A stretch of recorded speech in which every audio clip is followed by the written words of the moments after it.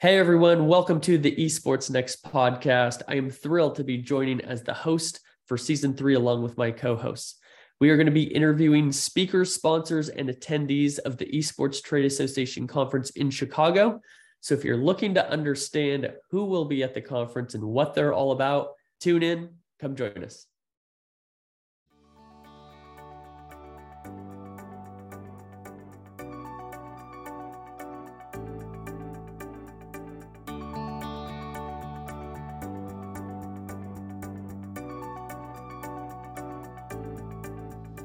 All right.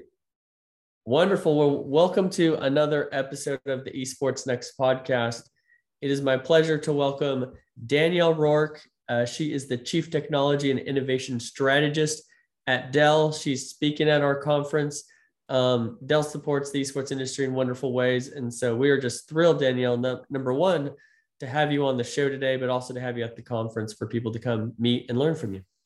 Thank you so much. I'm really excited to be at the conference. It will actually be my first Esports Trade Association conference. So I am thrilled. Fantastic. Well, I hear they get better every year. So awesome. It's the rumor on the street. So I think you're showing up at the right MVP. Would you agree or add context? I would agree. And you're going to love our jersey this year. So fabulous.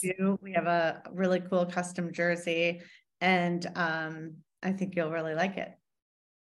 Another thing that makes me super excited. Yeah, it's nice to take home. You'll be getting a note about your jersey soon and your gamer tag. Nice. Okay, excellent. Yeah, we instituted that last year. So for those who attended the conference last year, we're doing it again bigger and better with our jerseys. And so it's a really fun custom piece of merchandise that we love to provide to our attendees. Without further ado, Danielle, why don't you start us off with helping us understand what are some of the things that Dell is doing in the esports industry that is supporting the industry and supporting the community? Yeah, well, obviously we have, the best brand of computers. It's the Alienware, at least in our humble opinion.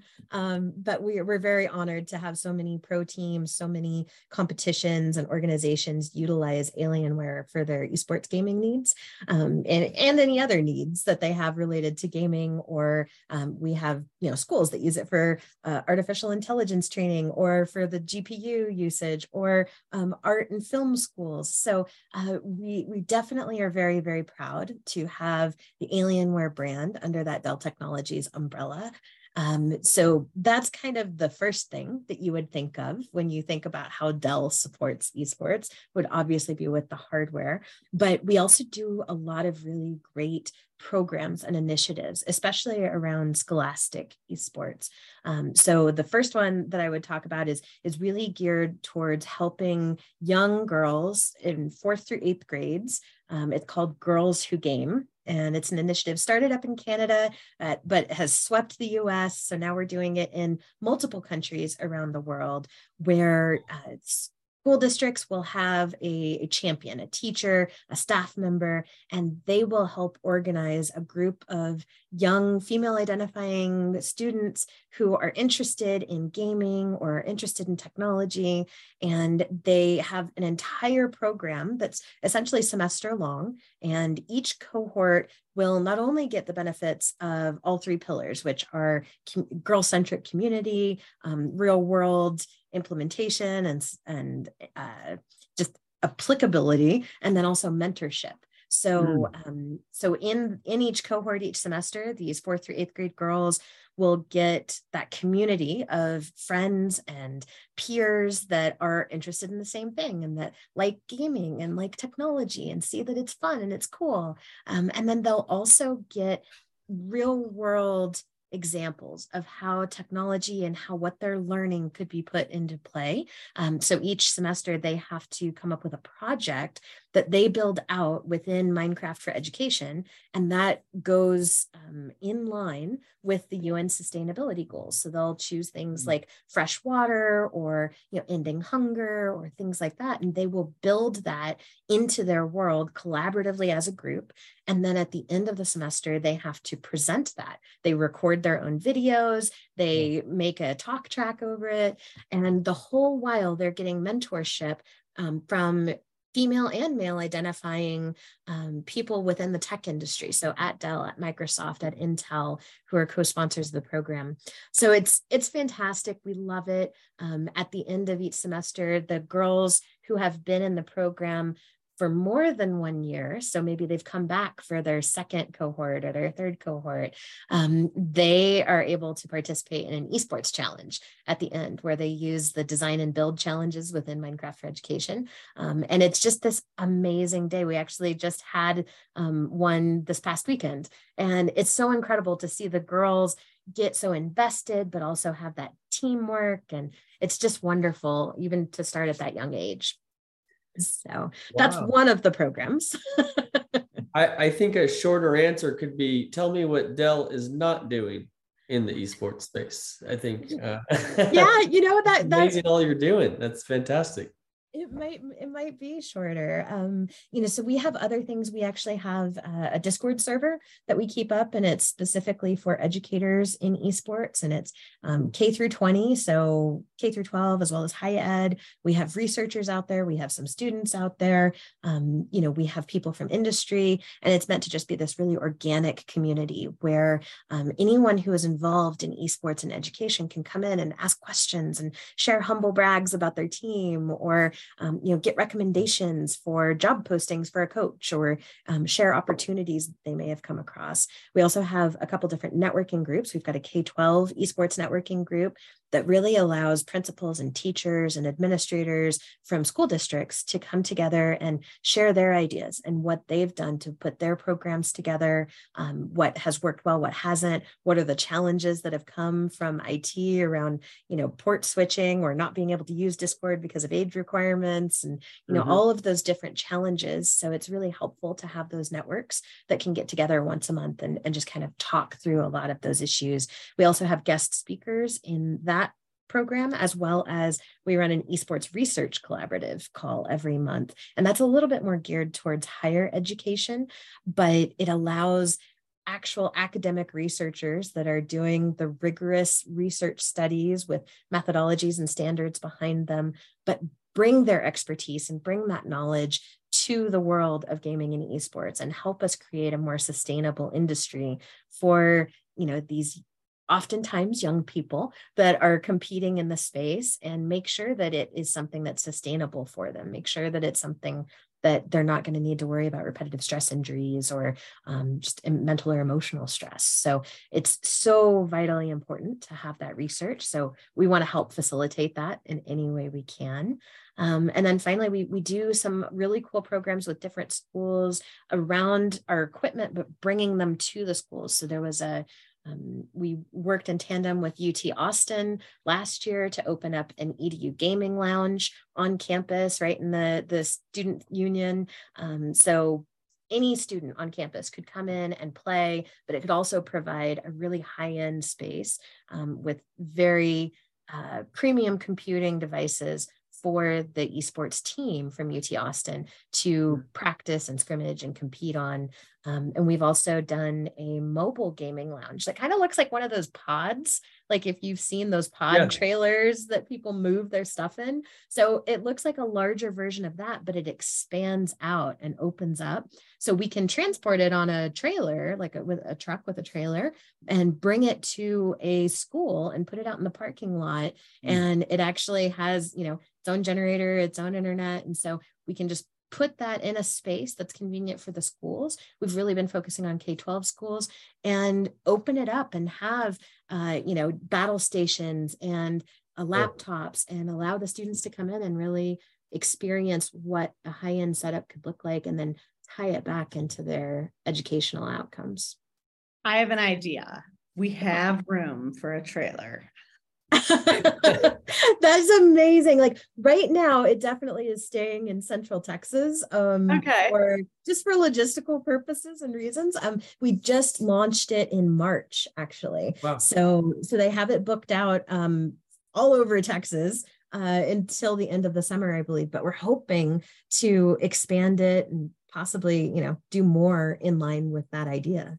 Last time I made the request, we had robots walking around serving our drinks. Remember that, John? I do. I do think a truck inside the big ballroom Wouldn't that be fun? at the Radisson Blue. I think that is a perfect solution. We're actually right next to a loading dock. We literally could bring it. Yes. Oh, that's awesome. I tell you what, I will talk. I will. Why don't you? Because that, is where our future is. And there's just no ifs, ands, or buts. We're all going to have, I shouldn't speak, but definitely mobile is our future. And then it's just so easy and convenient. But I remember learning 20 years ago, we're all going to be on our phones. And I was like, I won't be. And here I am. I'm definitely, I have to like put my phone down to be present. Yes. I have to like, so, but I'm a fan of also the alien hardware myself, and have some. Thank you. Yes. And Dell was my first computer. My first very own computer was Dell. I know. Oh. Wow. Brand ambassador there. Sounds like you get an influencer marketing opportunity here with MVP. Oh yeah. Well, what can I say here? We'll see what we can do. And I'm just wondering, is that all y'all do, Danielle? That's a big chunk of it. I did leave out some curriculum. So we actually do have a curriculum that we worked on with one of our partners that we can give, and we do frequently give to our K-12 school districts that are customers of ours. Just a starting point. It doesn't have to be your entire curriculum. You don't have to stick to it 100%, but it brings in things like, how do you evaluate the hardware that you need? How do you think about costs for an esports program? How do you make sure you're staying healthy? How do you make sure that you're bringing in other real world examples and tying it to other career pathways besides just being pro? So we do have that. We also have a curriculum that we helped University of New Haven in Connecticut establish for a graduate program around diversity, equity, and inclusion in esports. So we're always coming up with new things. We're always being approached with new ideas. And we, as an education strategy team, say, sure, let's try it. Let's see how it goes. Yeah, I love that. One thing I'm excited about for our conference is you are going to be speaking on our Scholastic panel. Mm-hmm. I'm curious, obviously, Scholastic is all encompassing nowadays. You have all the different ways to learn that are incorporated with gaming. You have careers that the active gaming can set you up to take flight in after school. Obviously, there's the active competing, varsity teams and such. If there's one or two aspects of Scholastic esports that you are most passionate about, what are those things?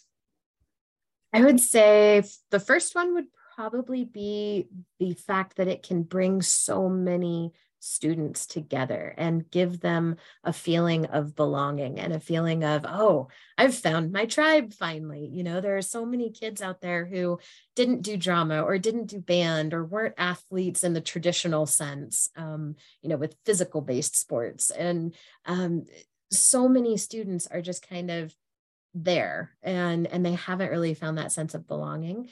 But esports is an incredible tool because you don't have to be the tallest. You don't have to be the biggest or strongest. And, female and male identifying can play together. And there's really a much more even playing field when you talk about esports and getting into it. So I think that's one of the things that I'm most passionate about. I've heard so many stories about students who just didn't feel like they belonged anywhere in their educational experience.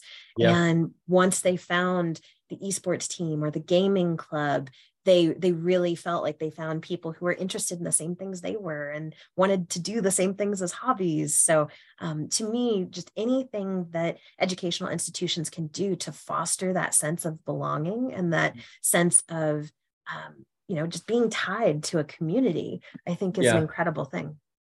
Well, I think it's pretty powerful that I remember seeing a stat years ago. It was something like before high school esports had really taken off, it was really kind of getting started. There was a stat that 87% of high school esports players had not participated in traditional sports. Mm-hmm. And if you think about the camaraderie, the friendships, the life skills that you learn just from being part of any team-based sport, whether that's digital or physical, these are skills and experiences and support that these kids are not receiving at all. And so just the act of including kids who aren't included otherwise could save a life, it can have that real impact. I know that you've had a little bit of a curvy career path, you could say, and that one thing that has really been the consistent pillar there has been your passion for gaming and experiences. Why don't you share a little bit about how you found your way into this space? Yeah, it is a very winding path, but it's something that I actually do use to talk with students about a lot, because so many students, whether they're in high school or college, they don't necessarily know what they want to do when they grow up. And I tell them that is okay, and that it doesn't have to be this one straight path, because so many of us, we went to school for something that we maybe aren't doing in our job, or something happened in society or in technology that created these new opportunities that weren't even there when we were in school trying to decide what we wanted to be.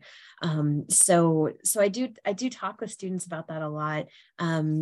Growing up, I loved video games. My dream job was to be a cinematics artist for Blizzard. I really wanted to be able to create those. OG Diablo fangirl here. But life kind of took me down a different path. I ended up having my son very early, ended up getting my GED and then going to community college, and taking some other pathways just because of choices I had made in life, or scenarios that I had found myself in. And so I kind of once I started getting back, into college and into my working career, I kind of said, okay, gaming might just be a hobby for me. I may not be able to work in it, because during high school, I was actually pre-enrolled at an art institute for game design. And so that was the path I was going to go down. Life changes and life happens and you adapt. And so then I started going down, okay, well, maybe I'll be a computer programmer, or maybe I'll be a quality manager for business, or things like that. So, ended up getting degrees in computer technology as well as business quality operations and management, and a master's in IT, but then, worked all kinds of different jobs. I was, John, you and I were talking earlier, I was at a call center for T-Mobile for quite a while, and being, a technical rep and a retention rep. And then I got a job at Verizon Business as a test project manager. And so was, for anything in the communications industry, especially like landlines and things that businesses need to utilize, I was helping to run the tests on those systems and the new features, and, gathering requirements, things like that. And then I moved on to an accounting firm where I was a systems analyst and helped design some of the XML code that ran work papers for these accountants, and then ended up going to an agriculture company and was a business analyst for a few years, and then moved into a development manager role, managing, teams of people all over the world that were developing code for these systems that kept the agriculture plants running, and then I went to being at the University of Colorado in Boulder, and I was an IT director there for student information systems, learning management systems, online education programs. And then I got the opportunity to be here at Dell as an education strategist, which nowhere in the job description did it say must love games or must be a giant geek and be able to talk about video games.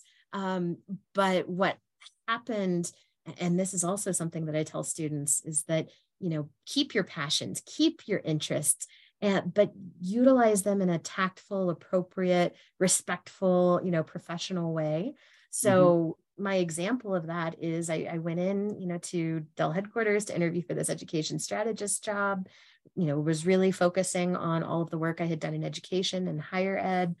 And we went on a tour of the building, and there's an experience lounge down there in Round Rock. And one corner was devoted to gaming. And so they had Alienware setups with the RGB lighting and the gaming chairs and the 34-inch monitors. And, it was just amazing. It was this incredible setup. And so I asked, one of my teammates now, I said, oh, can you take a picture of me in this setup? Because I want to make my son at home jealous. And so she did. And, the hiring manager, who's our senior director of education strategy and my boss now, he was like, okay, so do you like video games? Is that an interest area for you? And that was the time that I tell students, like, that's your opportunity. Like, let your geek flag fly appropriately and respectfully and tactfully, but share your interests. And so I did, and shared that I had been a gamer geek since I was 11 years old or younger even, and was really passionate about it. And so he goes, all right, I may have a side job for you, like an additional kind of area I want you to focus on. And that's how I got involved in esports and education, and have loved it ever since. So it's so important for students and young people of all ages to know that you don't have to stick to one pathway. You can bounce around different industries, and, you may still be able to come back to your passions. Yeah, I think what's interesting is you, in that interview scenario you just talked about, you didn't lead with, I'm a huge gamer and I love to play games, because that's not nearly as relevant to, can you do this job, right? You led with your professional business experience and the capabilities, the skills that you've developed over time in your career. And then at the right time, you're able to add, which probably increased your value in their eyes. Hey, also, yes, I live and breathe this world, XYZ. That's something that we're really involved with here at ESTA, is helping to pair those professional business learnings, that expertise, that experience with people who love games. And sometimes we can lead with the loving games part, and we either haven't had the time or haven't had the focus on, wait a minute, there's an industry here that needs business skills, those hardcore business skills that paired with gaming is great, but you can't just have the gaming without the professional business experience and expect this industry to really thrive. Absolutely. And I love, the humility of your journey, like, okay, so this is next. And, I remember, and in my journey, which had lots of paths as well, I always wanted to do something that got me to the next thing without being really attached. For example, working at the computer lab at college, where I could study and do my homework and, grow my skill set, versus, like I say lifeguarding, right? Like lifeguarding is more relaxing, and I did that too. But I did that earlier on as I grew into my professional development. Every job, it means something, from your blockbuster days to wanting to be a cinematic, designer, artist. it's neat, that you stood on your course and doing what you love. And I think that, boy, if there's one thing the generation of hope can do, is just follow their dreams. And I've expressed that so many times when I guest speak at classes. And you'll be surprised that students look at you like, I can do what I love, really. And it's like, yeah. And then you'll be 10 times more successful. I mean, that's how you become an influencer. You're not going to work the nights or the long days on something that you're just not loving. I absolutely agree. And, a couple of additions to that. I totally agree with everything you're saying, Megan. And I think on top, there are so many opportunities within every job, like no matter what you're doing, to find some kind of niche for your passion of it, and there were jobs that I had that I just created games, and they weren't necessarily video games, but I made games for my team to play or for my peers to play so that we just kind of enjoyed it a little bit more. And, using something from your past, from your passion to make your work life better, I think is so valuable and something that they don't necessarily teach you in school, but you kind of start to pick up on it after you've had so many items of work experience. So yeah, I absolutely agree with that. And I think that it's really cool as well for students to take a look at what those jobs are. And that's something that I speak to classes about too. I say, go out to Hitmarker, go out to Indeed, go out to LinkedIn and just do a search for esports or do a search for games, or search for your favorite gaming company and take a look at the job roles that are out there. And it's so beneficial in so many different ways. One, the student will then see, okay, what are the roles in gaming? What are the different, jobs that I could potentially pursue that maybe already align with something I'm already studying or something I'm already passionate about? What are the skills that are required? What are the applications or experiences I should have to prepare for a job like that? But then also so many jobs nowadays actually will post salary ranges, and they can take those back to their teachers or their parents or anybody who's potentially kind of arguing with them saying like, you can't play video games for a living. You can take those job postings back and say, okay, yeah, maybe I can't play games for a living, but I can make them, or I can make music for them or write for them or help market them. Yeah, I love how many different touch points there are in this industry, that you could be doing something that has nothing to do with video games, but still work for a team or for a company that's in the space. Whether we have plenty of members who are lawyers, who get to work in this space, but they're focusing on their legal expertise and they're adding that, but they get to be around some really cool stuff that they have a strong passion about just because they work at an esports team or something like that. What are some of the questions you get? I'm curious whether it's from teachers or whether it's from parents who don't quite yet understand the benefits of gaming and the opportunities that it does actually give students. A lot of the times there's still very much the stigma of, why should we be paying tax dollars or paying tuition dollars for my child or my student to go play video games? They think it's just purely a recreational thing. They think it's blowing off all of their other homework. And so with those folks, I will talk with them about the experiential learning that you spoke to earlier, John, the fact that these students are figuring out how to put together events, how to handle logistics and logistical challenges like, hey, we don't have enough electricity, or the internet's too slow, or, et cetera, all of the things that can come along with an esports tournament or event. And they're also learning how to talk to businesses to go out and, ask for donations for prizes or for peripherals to use, or, things like that. Like, they are absolutely gaining real world experience that they can use in a myriad of business opportunities and a myriad of environments and scenarios that they may find themselves in, whether they work in the gaming industry or not. Those are all skill sets that are really going to help them move forward. So I talk with parents and teachers about that one quite a bit, and about those educational outcomes that can come out of it.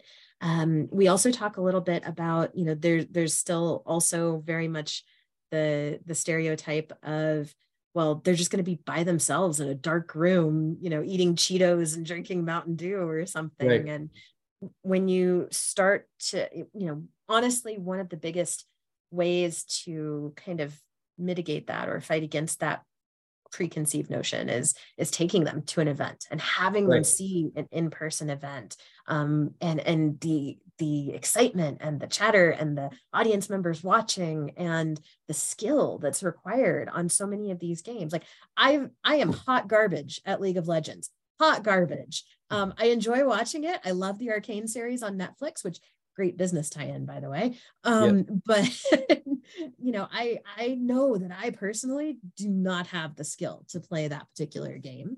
And I think having the people who don't recognize, no, this is a social activity. This is something Right. that they learn from. This is something that they have to be around their peers and competing, and so many similarities to traditional sports that they're getting the benefits of. So, really having them see that in person and understand that, no, it's not an isolated thing where people are mushrooms in their basement.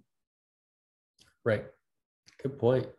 I'm curious, as we look towards the conference, a lot of people are going to be coming. They're going to be very interested to meet with you and our other speakers. And we love facilitating opportunities for our attendees to really engage with speakers, where some other events, it's like, oh, this person flew in and flew out, and, don't look them in the eyes and ask their agent for their autograph, For people who are listening to this episode and considering coming to the conference, who are the type of groups and the type of people who you are looking to connect with or are beneficial to your goals in your business?